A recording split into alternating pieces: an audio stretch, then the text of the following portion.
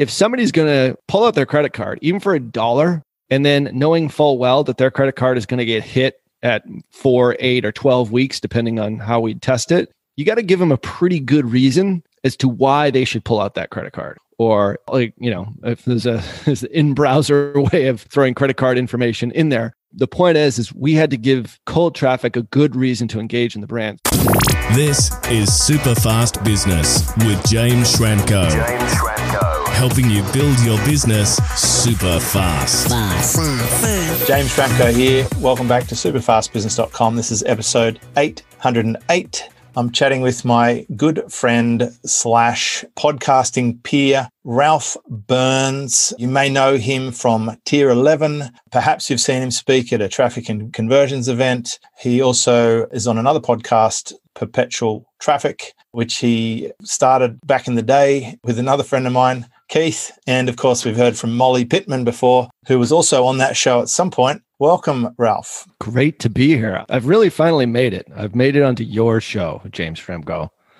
It's a dream come true. That's very kind, but you've certainly earned your spot. We've got a pretty tasty topic today. We're talking about a 28X case study result. I'm a huge fan of case studies because it's actionable, instructive concepts that they're not just hypotheticals, they're not theoretical. This is something that actually happened. And what I'd like to try and do is break down a little bit of the process. We reverse engineer to some extent where someone was at in the beginning, what challenges they were having, what changes were made, and what results were garnered. And the case study that you're choosing comes from your own agency. So why don't you just tell us about Tier 11 and what type of clients you're working with, and introduce us to this case study concept. Yeah, Tier 11 is a high volume Facebook and Instagram primarily, but we're also on all the other social channels now, direct response advertising agency. So when people ask me what I do, I'm like, I'm an ad agency, but all our stuff is just digital.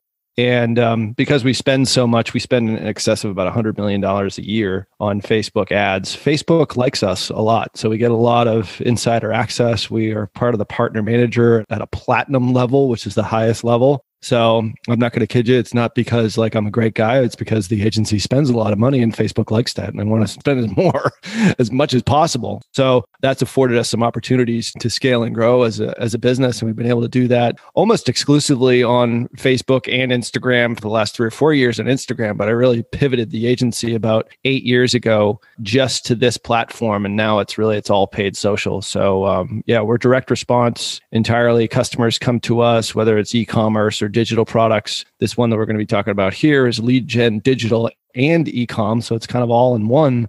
And they come to us because they want to figure out these platforms of how to use interruption marketing to get new customers. That's really what it's all about. They all want a return on ad spend, but at the end of the day, Facebook is not an ATM. It's a customer acquisition machine. And I think this case study will give your listeners a pretty good idea as to how to actually go about doing it in the right way. And that's what we love doing, and been doing it for quite some time now. And thankfully, we've got a lot of customers that are very happy with how we've been able to grow and scale their businesses. I've been lucky to be involved in that journey along the way from here and there. We go way back. You and I have shared waves together at Manly here when you came to Superfast Business Live with your, at the time, partner, Keith. Mm-hmm. And he was in Silver Circle. Molly was in Silver Circle. You're carrying the baton now here in Silver Circle. I love our regular check-ins because I learned so much. You're deep into this and you've had tremendous business growth. You're going through all the usual sort of capitulations about changing landscape, building team, working out your products and offers. I asked you recently, think about who your very best customers are. And I think we sort of nailed it with this one. It sounds like they'd be pretty happy with what you've been able to achieve. Why don't you paint a picture for us about where was this customer at when they arrived on your doorstep? Yeah, I mean, this is typical. This is the kind of person I think we tend to attract. But this business, I think, really had the right mindset as far as looking at digital advertising as a customer acquisition machine. And I've said that before. I'll say it again. Yeah. It's not, I'm going to spend $1. Why do you say that? People think they can just run an ad and they're automatically going to be rich. Right. And they chew through 7 Facebook ad agencies because no one's good. Exactly.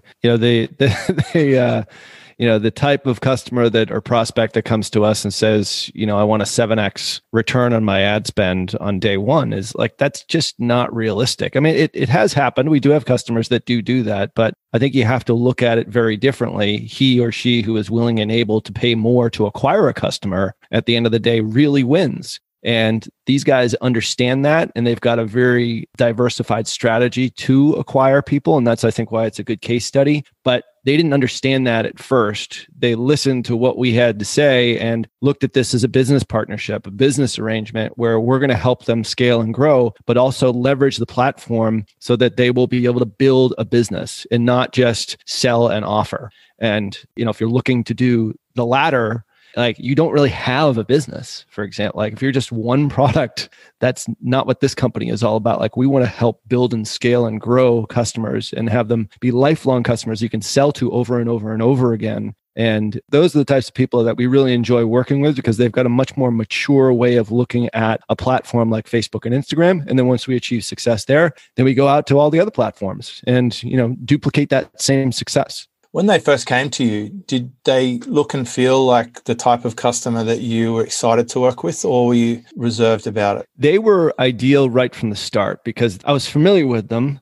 And the name of the company is 177 Milk Street. So Chris Kimball is sort of their figurehead or the spokesperson. And he's had a tremendous career and continues to have a tremendous career. He understands media. He's an expert in his space. And he built this company around sort of that expert status, teaching people how to cook in essence. And then, oh, by the way, if I can teach you how to cook, I can probably sell you a lot of things related to cooking. It's a great business model. And when we came to them, they actually came to us through somebody that I had coached a while back on Facebook advertising. They were really struggling to figure all that out. They're like, we know our stuff is really good, but how do we leverage the 4 billion monthly active users on Facebook to acquire more customers, get more leads, and then cultivate those leads and ultimately buy our services? And they were really struggling. So when they first came to us, their monthly ad spend was about $13,000. If we go back and look at their return on ad spend from that $13,000 they were spending, they were in the red. They weren't making it back even close. They were about at $8,000, $7,000 or $8,000 in revenue. So they were acquiring some customers, but what they were really doing is just sort of cycling through a lot of their warm lists, which is typical. Like, your website custom audiences, your fans, market to them. They know who you are. Well, they came to us. They said, well, we want to start acquiring new customers. Forget about the ones we already have. And that is when, we realized this is a really good relationship. And they understand that oftentimes you have to break even to acquire a new customer or maybe go slightly profitable. In their case right now, if we're looking back on their data just in January, they spent just about $400,000, about $382,000. And their revenue just from those ads was $430,000. So they are definitely ahead of the game on their ad spend. They are acquiring customers at a profitable clip because as soon as they acquire that new customer, once they're in their system, in their email, and some of our retargeting, I suppose, but sort of their internal way of doing things, like they have a lot of recurring products, continuity products, they've got subscriptions. So they're thrilled. And so they just continue to grow and scale and are big believers in what we do. But they had the right mindset to start. Like they wanted to leverage this platform to build a business, not to just sell an offer and hopefully make money on your first day. And, look at Facebook as like, hey, I put in my cash and I get more cash out. That's a different way of looking at it. Like this is a way of building businesses. So that's what we love to do. And we were able to do it with sort of this 5-step strategy that we'll talk about here today. So if I understand you correctly, they spent a whole lot of money in January. And by the end of January, they had almost a whole lot of money back,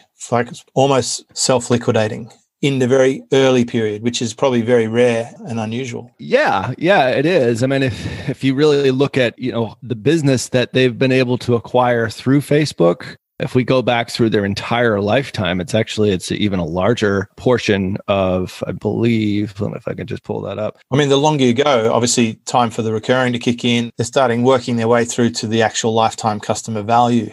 And what I think I'm hearing is by, say, January next year, the people who came in January this year will have continued to spend and taken upsells or recurring offers, and they will have had a substantial return on ad spend further down the track from what they've already done. And so the game is to get as many people as you can for $1 if you could get $1 back. And that's actually one of their offers is $1 subscription. Right. That they know it's a very good front end offer. They buy that $1 subscription for about $16, $17 because they know the value of each one of those subscribers is many times that. I believe in their case, it's about 5 to 10x what we acquire the customer for. So they're taking the long view on this. I think when you can do that on a front end offer, you're going to win every time, but you have to have sort of the business model where you can continue to sell them or you're selling some kind of subscription. I know you're a huge fan of that model yourself. I love a good subscription. In fact, a previous guest I had just 2 episodes ago, for the longest time, he said recurring subscriptions are overrated. And I ended up flipping him to the good side,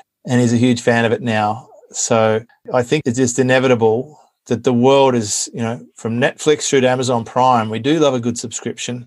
And the really key point here is it takes a longer term view, or as you said, a more mature approach to be willing to buy a customer today for $16 where you're only going to get $1 in the first transaction potentially. And you think, gosh, how's this going to possibly work? But then if that customer goes on to spend 5 times $16, over the life of that customer, it's just a matter of how quickly can you roll, because there are other effects here. The bigger your revenue can come at, the more market share you have, the quicker you can gobble up your competitors, the deeper you can spend on your ads, you can own your market. And then one day, some big fish is going to come along and say, we'd like to buy you and we'll pay you a multiple of your profit. And a big part of that profit will be, a percentage of revenue. So if you have a bigger revenue, then your profit's going to be higher, your payout price is going to be higher, you got more market force. So they're planting seeds now, acorns that will become oak trees down the track. Very clever. Yeah, and absolutely. I mean, plus our agency fee, they're well ahead in that first month. Yep. Like they're very happy with that. Like we could tweak their offers even more. And part of the reason why I think they're profitable now is because we did tweak a lot of their offers. Yeah, let's talk about that. What did you do? You've gone in there, you've said, okay, welcome aboard. Lovely to have you. You look like the right sort of customer for us. You've got a mature mindset. You've got multiple offers here that we can work with. What happens next? Well, they had 3 different ways in which to acquire customers, the way that I looked at it. Through this $1 subscription offer. It's an irresistible offer.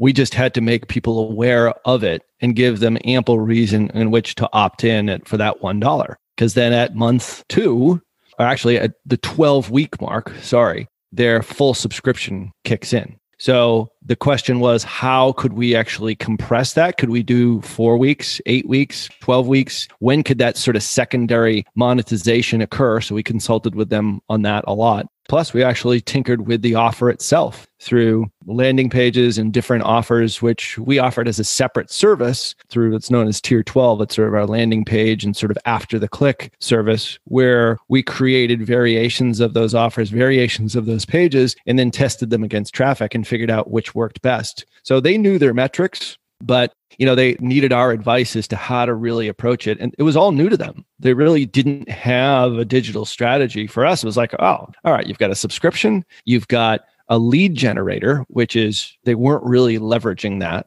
And then thirdly, they have this huge e-commerce store with all these cool things that they can sell. And one of the things that when we first met with them, we used to do in-person meetings, which I actually really miss, believe it or not, because they're actually local right here in Boston. They're about a mile of where I'm at right now. Point of this is like, we wanted to help them sort of understand, you get a 3-pronged strategy like that: lead gen, subscription offers, and selling on your e-commerce store. That's a formula for success. We just have to figure out which products to sell, how to tweak the $1 subscription to make it monetize even more quickly. And then last but not least, you should always be building a list, which is what they're doing. Ever since they started with us, they just didn't really know exactly how to do it. So we consulted with them, helped them with their offer, and then used those 3 ways in which to acquire customers, as well as cross-sell previous customers. But that's a very small percentage of ad spend. The big thing here, like you said, is all about customer acquisition, cold traffic, and how do you engage them and bring them into your world.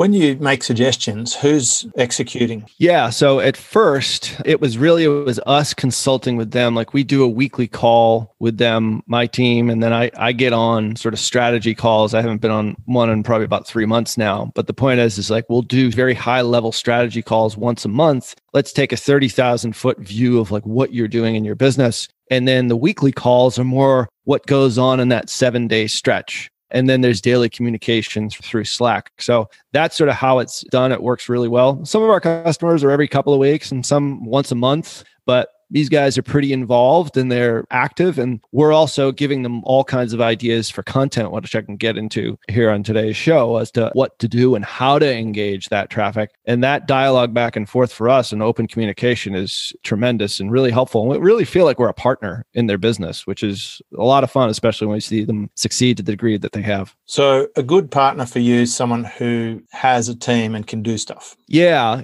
In that case, they do. They have, what we found is that most people have a team who can create some level of content that we can't create. So for example, in this case, Chris he's a television personality. All we really needed was to tell him what to do and get in front of the camera and create content for us. They had never really done that before with a specific type of pitch. So one of the things that we did is in order for people to engage in their brand, the first thing we did is we tweaked that $1 subscription offer to a certain degree. But if somebody's going to pull out their credit card, even for $1, and then knowing full well that their credit card is going to get hit at 4, 8, or 12 weeks, depending on how we test it, you got to give them a pretty good reason as to why they should pull out that credit card. Or like, if there's an in-browser way of throwing credit card information in there. The point is we had to give cold traffic a good reason to engage in the brand. So what we used what we refer to as teach and pitch video ads, which are really sort of simple formula.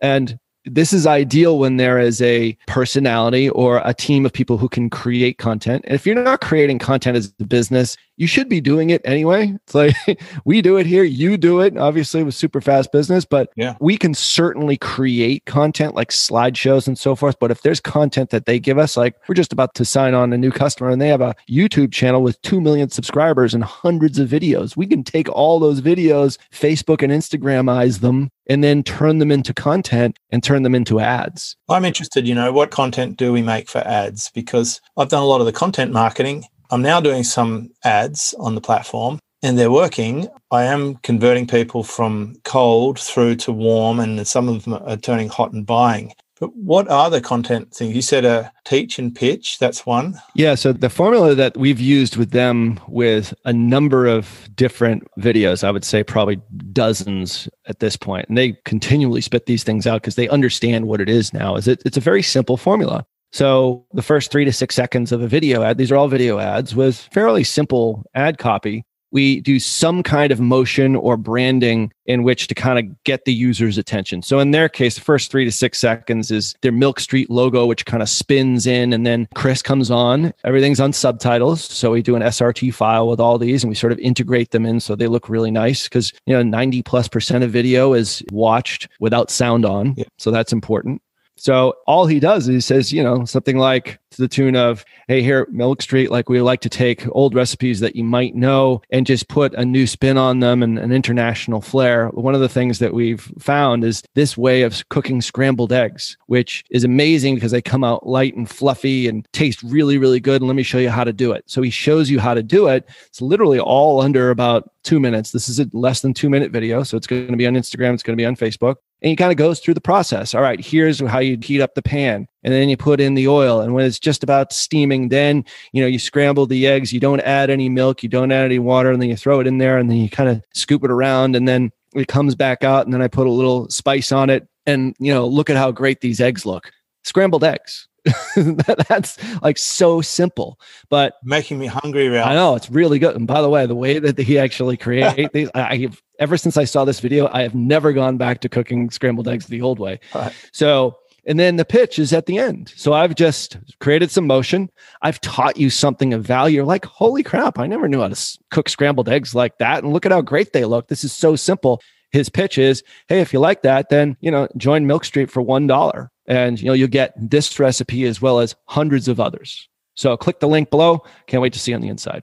That's the teach and pitch video. Perfect. That's it. And that one scrambled egg ad, I believe it has spent over $1 million.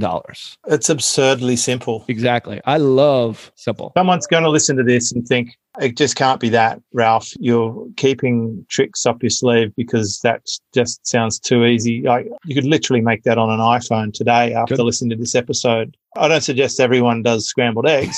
Not a good fit for my brand, but you could do something similar. Yeah. Teach one tip and then have the call to action. It's just that simple. Like, show people you can help them by actually helping them. Yep. And then say the logical next step, like this is selling. So I'm air quoting selling. You're selling them on you because I've just shown you how to do something you probably didn't know. It's not wildly different to the T formula that I teach, TEA. Introduce the topic, explain it, and then answer it. And, you can put the call to action there if it's a paid ad. I think that's probably one of the significant differences from some of my social stuff, which is warming people up to a paid ad where you can actually move them through to that call to action a little more explicitly. Yeah. I mean, I like simple. Yeah. Simple's good. What other frameworks you got for content marketing? As you would know, people who are consuming this podcast are right into this. Like, you just open up the toolkit, please. I mean, I would say the teach and pitch is probably the most widespread. That's the 80-20. It's the 80-20. If there's one thing you can do, you're actually helping people. So it gives all kinds of signals back to Facebook or whatever platform you're on. You could do the same thing on Google. You'd have to be a little bit quicker probably in your first 25 seconds to make sure you get to the point. But with Facebook, this is our most used strategy. We also did this with the same customer to how to make banana bread in a different way, how to cook green beans. Like, green beans are usually disgusting, right? Like, they taste waxy and everything.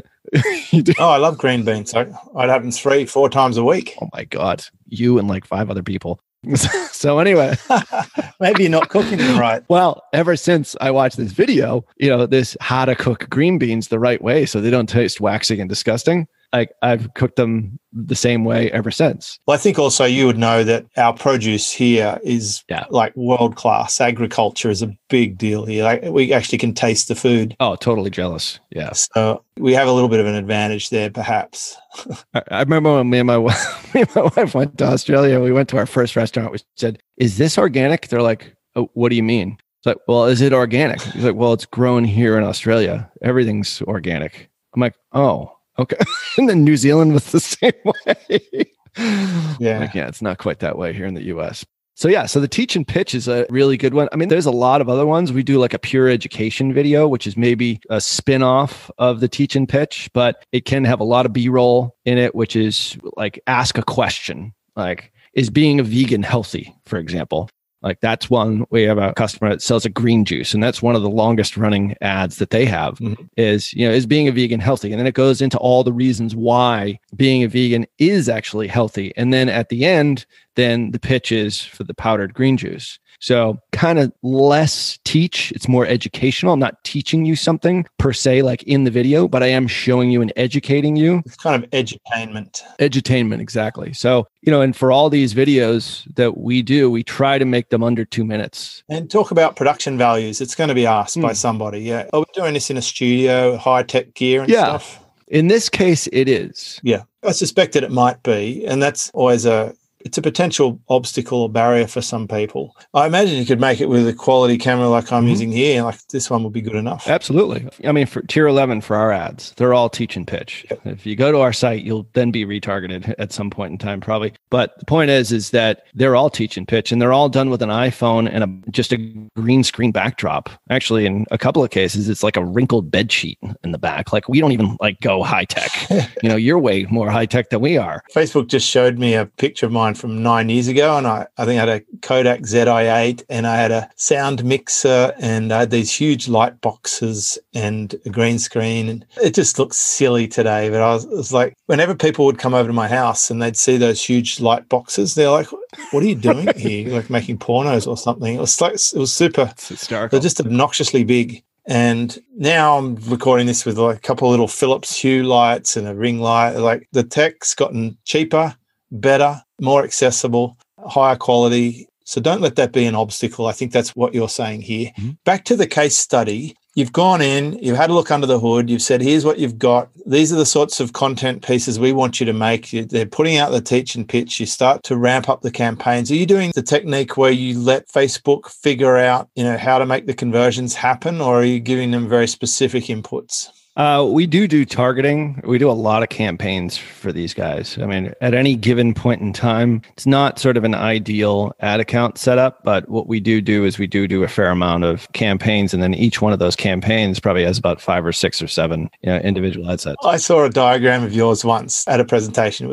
I can't remember what system you called it, but it looked like a wiring diagram from the NASA spaceship. And I'm like, oh my God, there's no way ever that I'm going to be a Facebook agency, because that just blew my mind. I think even you said this is hard work. Yeah, that was probably the Michigan method, which we still do use occasionally. The first time we actually did it, at that point in time, one of our first media buyers actually broke Facebook, because there was too many ad sets in the campaigns. The whole system shut down. It was intense. If you can believe that. So it's not quite to that degree, but a good Facebook ad account should have ideally between 5 and 10 campaigns. In this one, we've got a lot of offers going all at the same time. And these guys are, the customer's really involved. And now that they've kind of got the bug, they've figured out this teach and pitch thing, like, oh my God, how much more stuff can we potentially do? So it's added to the complexity of the account, but you don't need to go that complex. Yeah. No.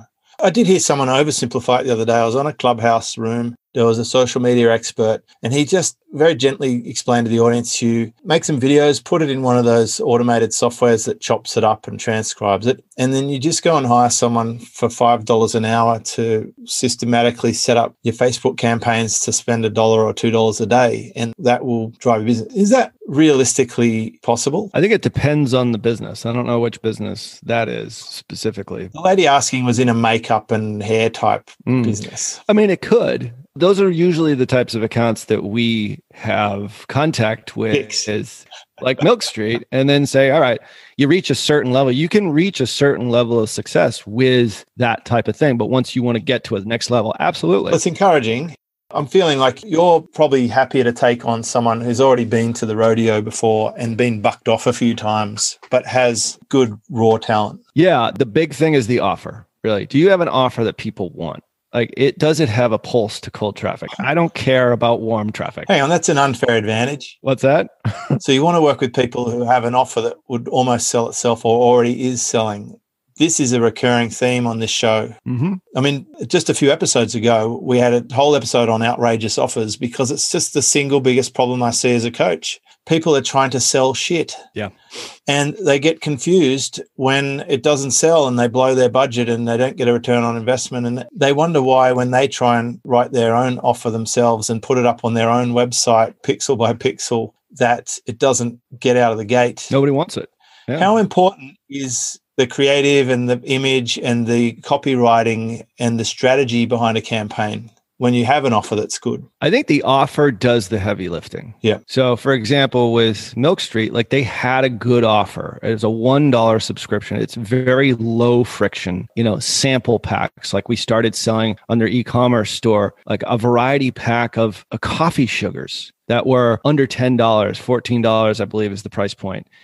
Really good offers. I don't want to commit fully to this thing. I don't want to buy the $40 sugar pack. I just want to figure out which one do I like. Do I like the cinnamon, the cardamom, the apple spice one? And those are the types of offers that are really good. It's like a sample pack. You've now acquired a customer because you've done a video, maybe a teach and pitch video that shows, hey, this is what we have here. And we did the same formula selling their e-commerce stuff. I love sample packs. Great. I mean, huge companies know this. They have sampler bags at the show because that's how they hook them in. Exactly.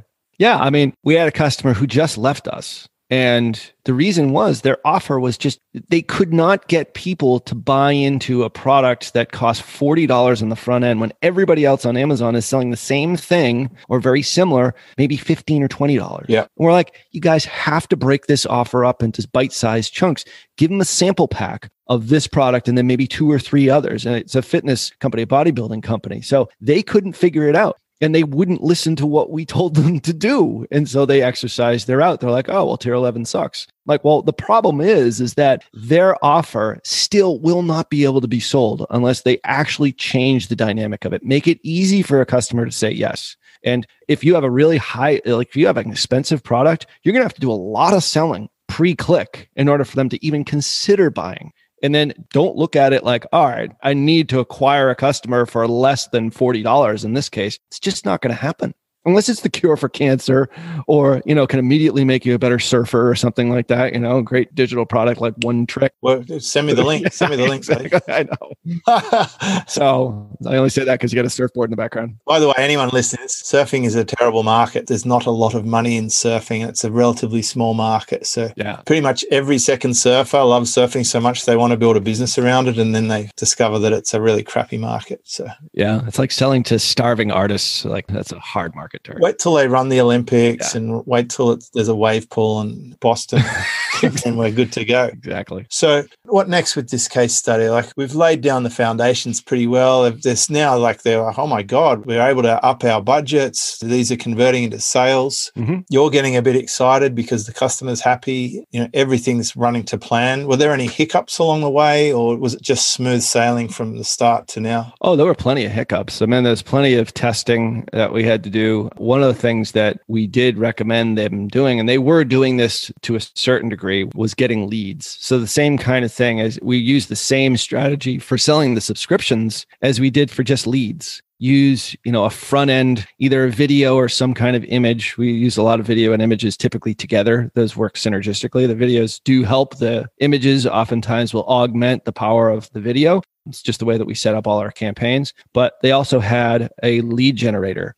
In essence, they get a certain amount of tips in exchange for their name and email address, which now then they're on their list. Then they sell them the subscription. Then they sell them their e-commerce store. So they had a lead gen mechanism. It just wasn't really working as well. What we did is we installed lead ads. So we started to get leads very cheaply, under 50 cents each, which still to this day blows my mind. Mm-hmm. There are some junk that's in there, but the point is that lead mechanism, especially now, especially in the age of iOS 14, you're now controlling how you actually acquire a name and email, and then you can sell them on your list once they opt in. So we cranked that up. And I think we still spend, about a couple of $100,000 every quarter just on lead ads, probably about $40,000 or $50,000 a month just on leads. Because they know if they can acquire a lead for under $1, they know they're going to be able to sell them, 5, 6, 7, 8 times that once they're actually in their system. So that was the second part of it, which we were able to really crank up and alongside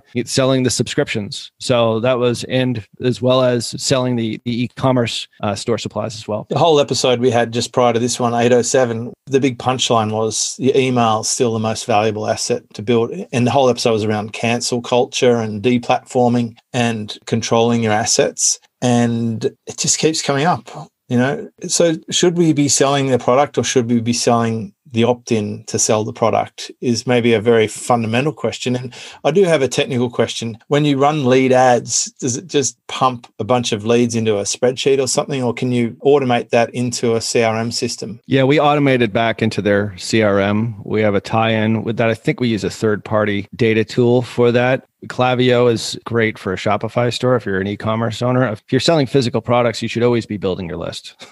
We have a lead generator on tier 11, but we also have, video ads that go to a schedule call with our salesperson, see if we can help them. So we do it a lot of different ways. We also have a webinar. The point is like you should have multiple channels, not hundreds, but multiple channels, multiple ways in which to acquire that first party data. In this case is name and email. The subscription offer, like we mentioned before, is a $1 offer. That's acquiring buyers. Yep. And then that we're acquiring through, spices and like all these other sorts of things, coffee, sugars. We're acquiring actual buyers of products that then they can sell over and over again and then sell them into their internal continuity programs for how to cook better and obviously subscriptions, a lot of other sort of back end channels. So it's 3 ways in which to use a front end offer to acquire either an email or a customer, and they're knocking it out of the park right now. What were the 5 steps you mentioned? Yeah, the first step was when we took over the account, we installed what's referred to as the Ecom Ad Amplifier.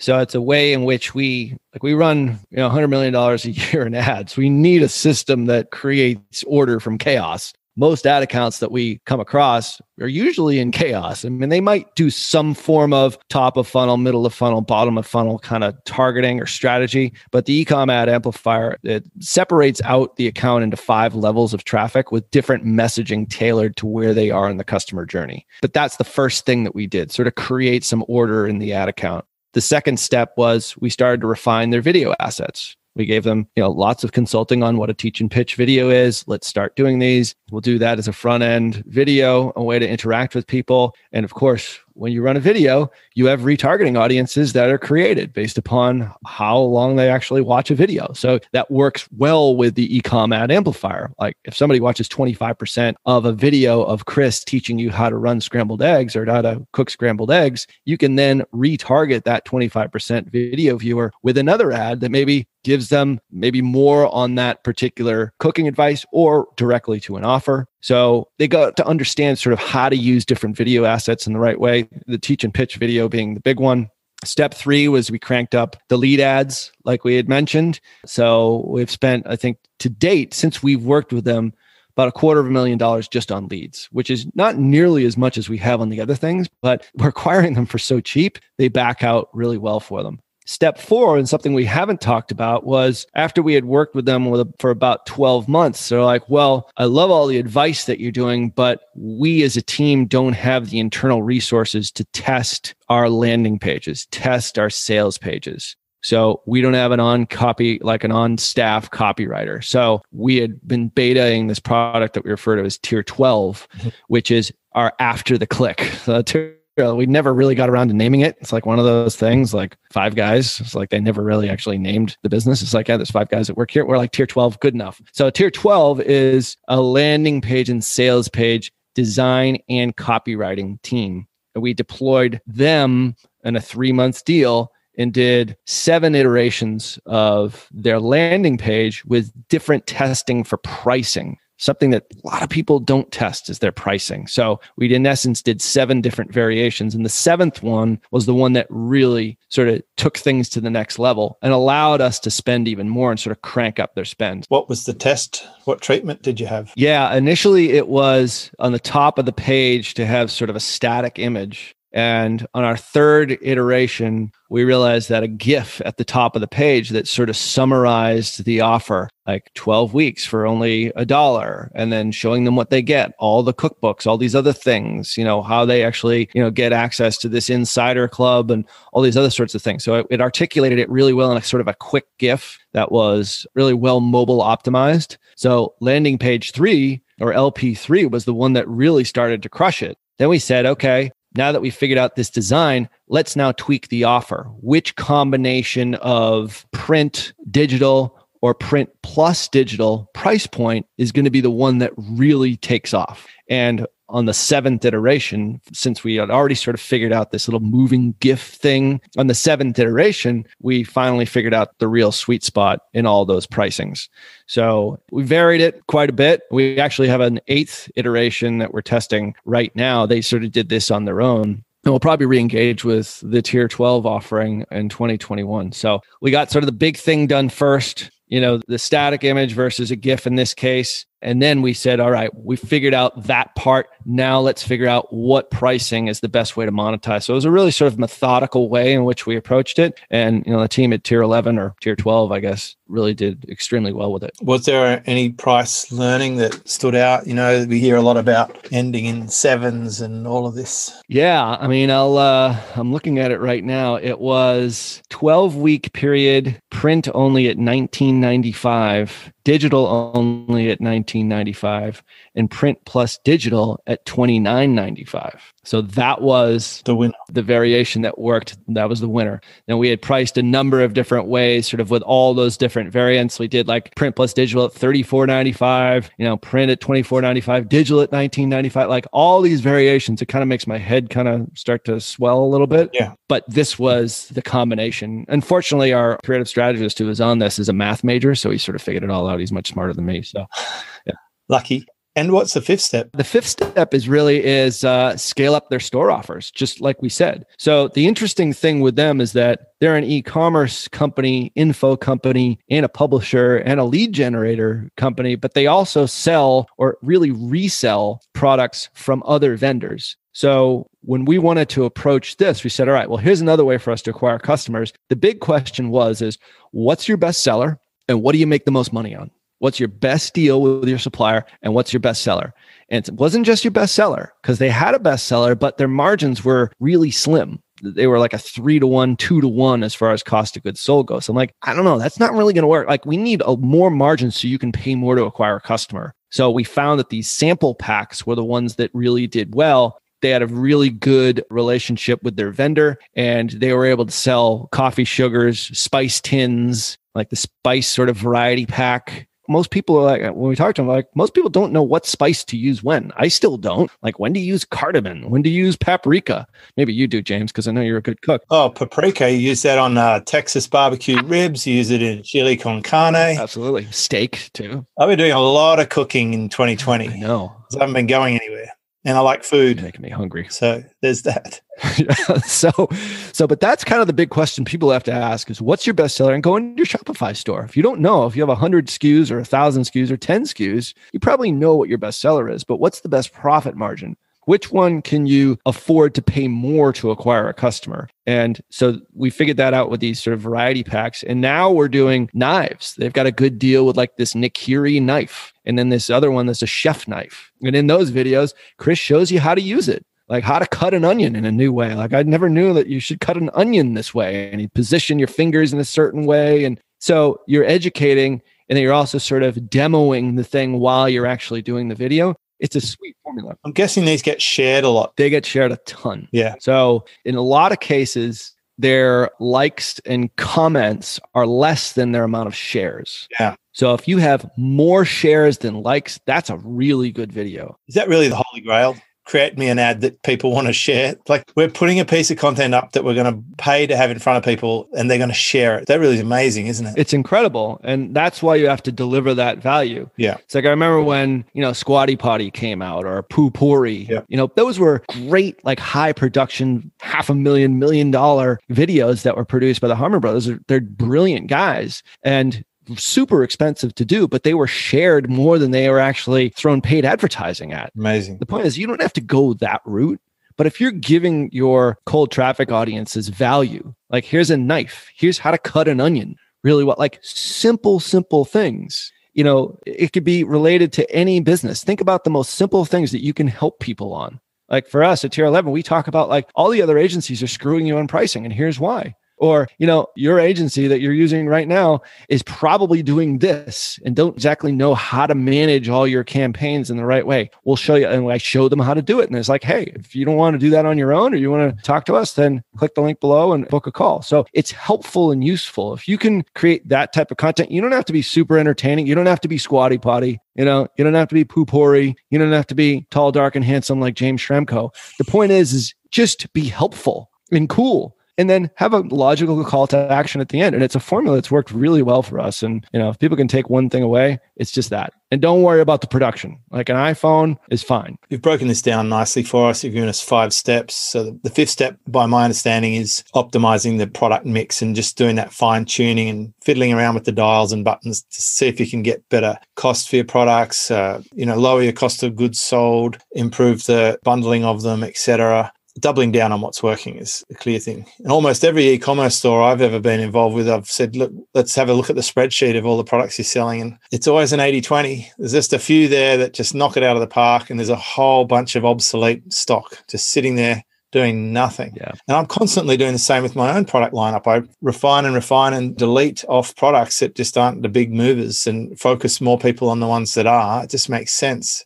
So what final tips or advice have you got for someone who's looking to glean some value from this particular case study? Any sort of key observations or must take action steps to finish up on this episode? I would say this is that, if you have a business and you're trying to crack the code on Facebook, you're like, all right, well, I've never really been successful on Facebook, or maybe you have a product or a service and you just have not even tried running ads on Facebook. There's a learning curve. that happens. And with customers that come to us and say, all right, we've got this product that has this huge retail presence, or it's like we've got a major wholesaling, back end business. We know people will buy our product. I always tell them, I say, if you've never figured out Facebook, you're going to have to spend money to get data.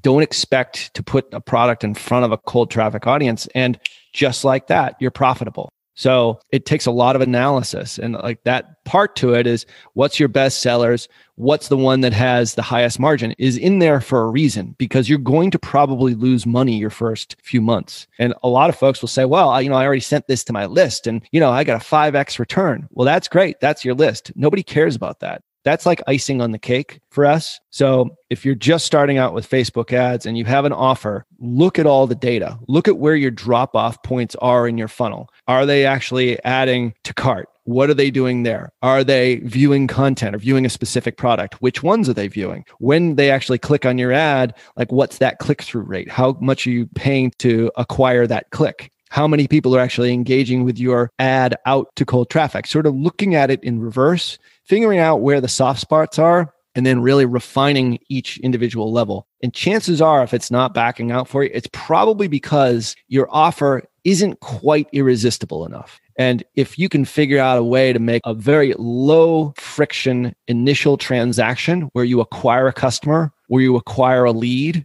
and then you sell them on the back end, that's the gold. That's where the real gold is. And 177 Milk Street, they listened to our advice and implemented and changed offers. Now they're thinking about like, oh my God, we sold $2.5 million worth of store offers on $1 million spend since we've worked with Tier 11. Maybe we should actually have our own spices, our own coffee sugars, our own products that we own everything so that we can spend even more. So if you're reselling somebody else's product, maybe try there and then think about how can I increase my own economics and make this more financially viable to build a business and not just have a one single offer. So if you can do that and look at the amazing platform that is Facebook, if you look at it in the right way and realize that you're going to lose some money to start, but you're going to gather a lot of data, that's a good mindset. You don't have to do it with thousands of dollars a day either. Like you said, it could be $10 a day, $5 a day, but at least you're gathering some data. And I think that's the most important thing. And then, when you reach a certain level, give us a call and then we'll be happy to help you, take it to 11, James. That is super helpful, Ralph. It's always a pleasure podcasting with a fellow podcaster because you get it.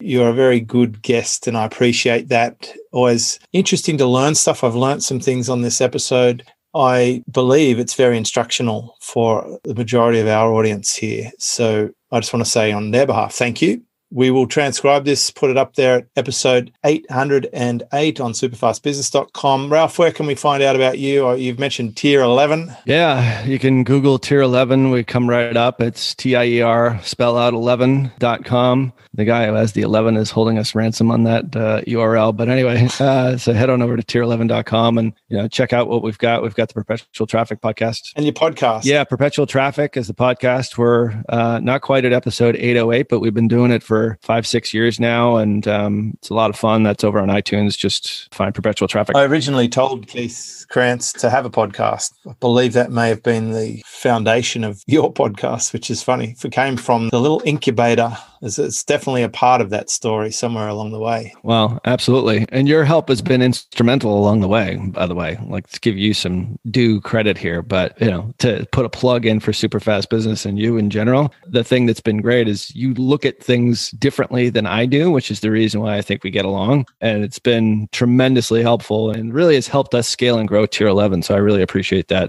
I appreciate your friendship, buddy. Me too, mate. And thank you. And I get a lot of joy when I see you playing guitar.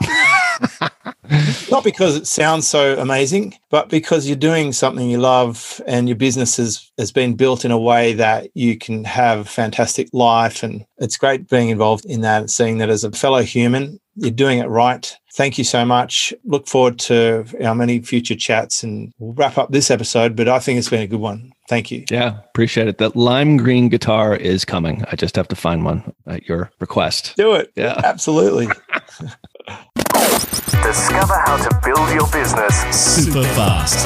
Check out superfastbusiness.com.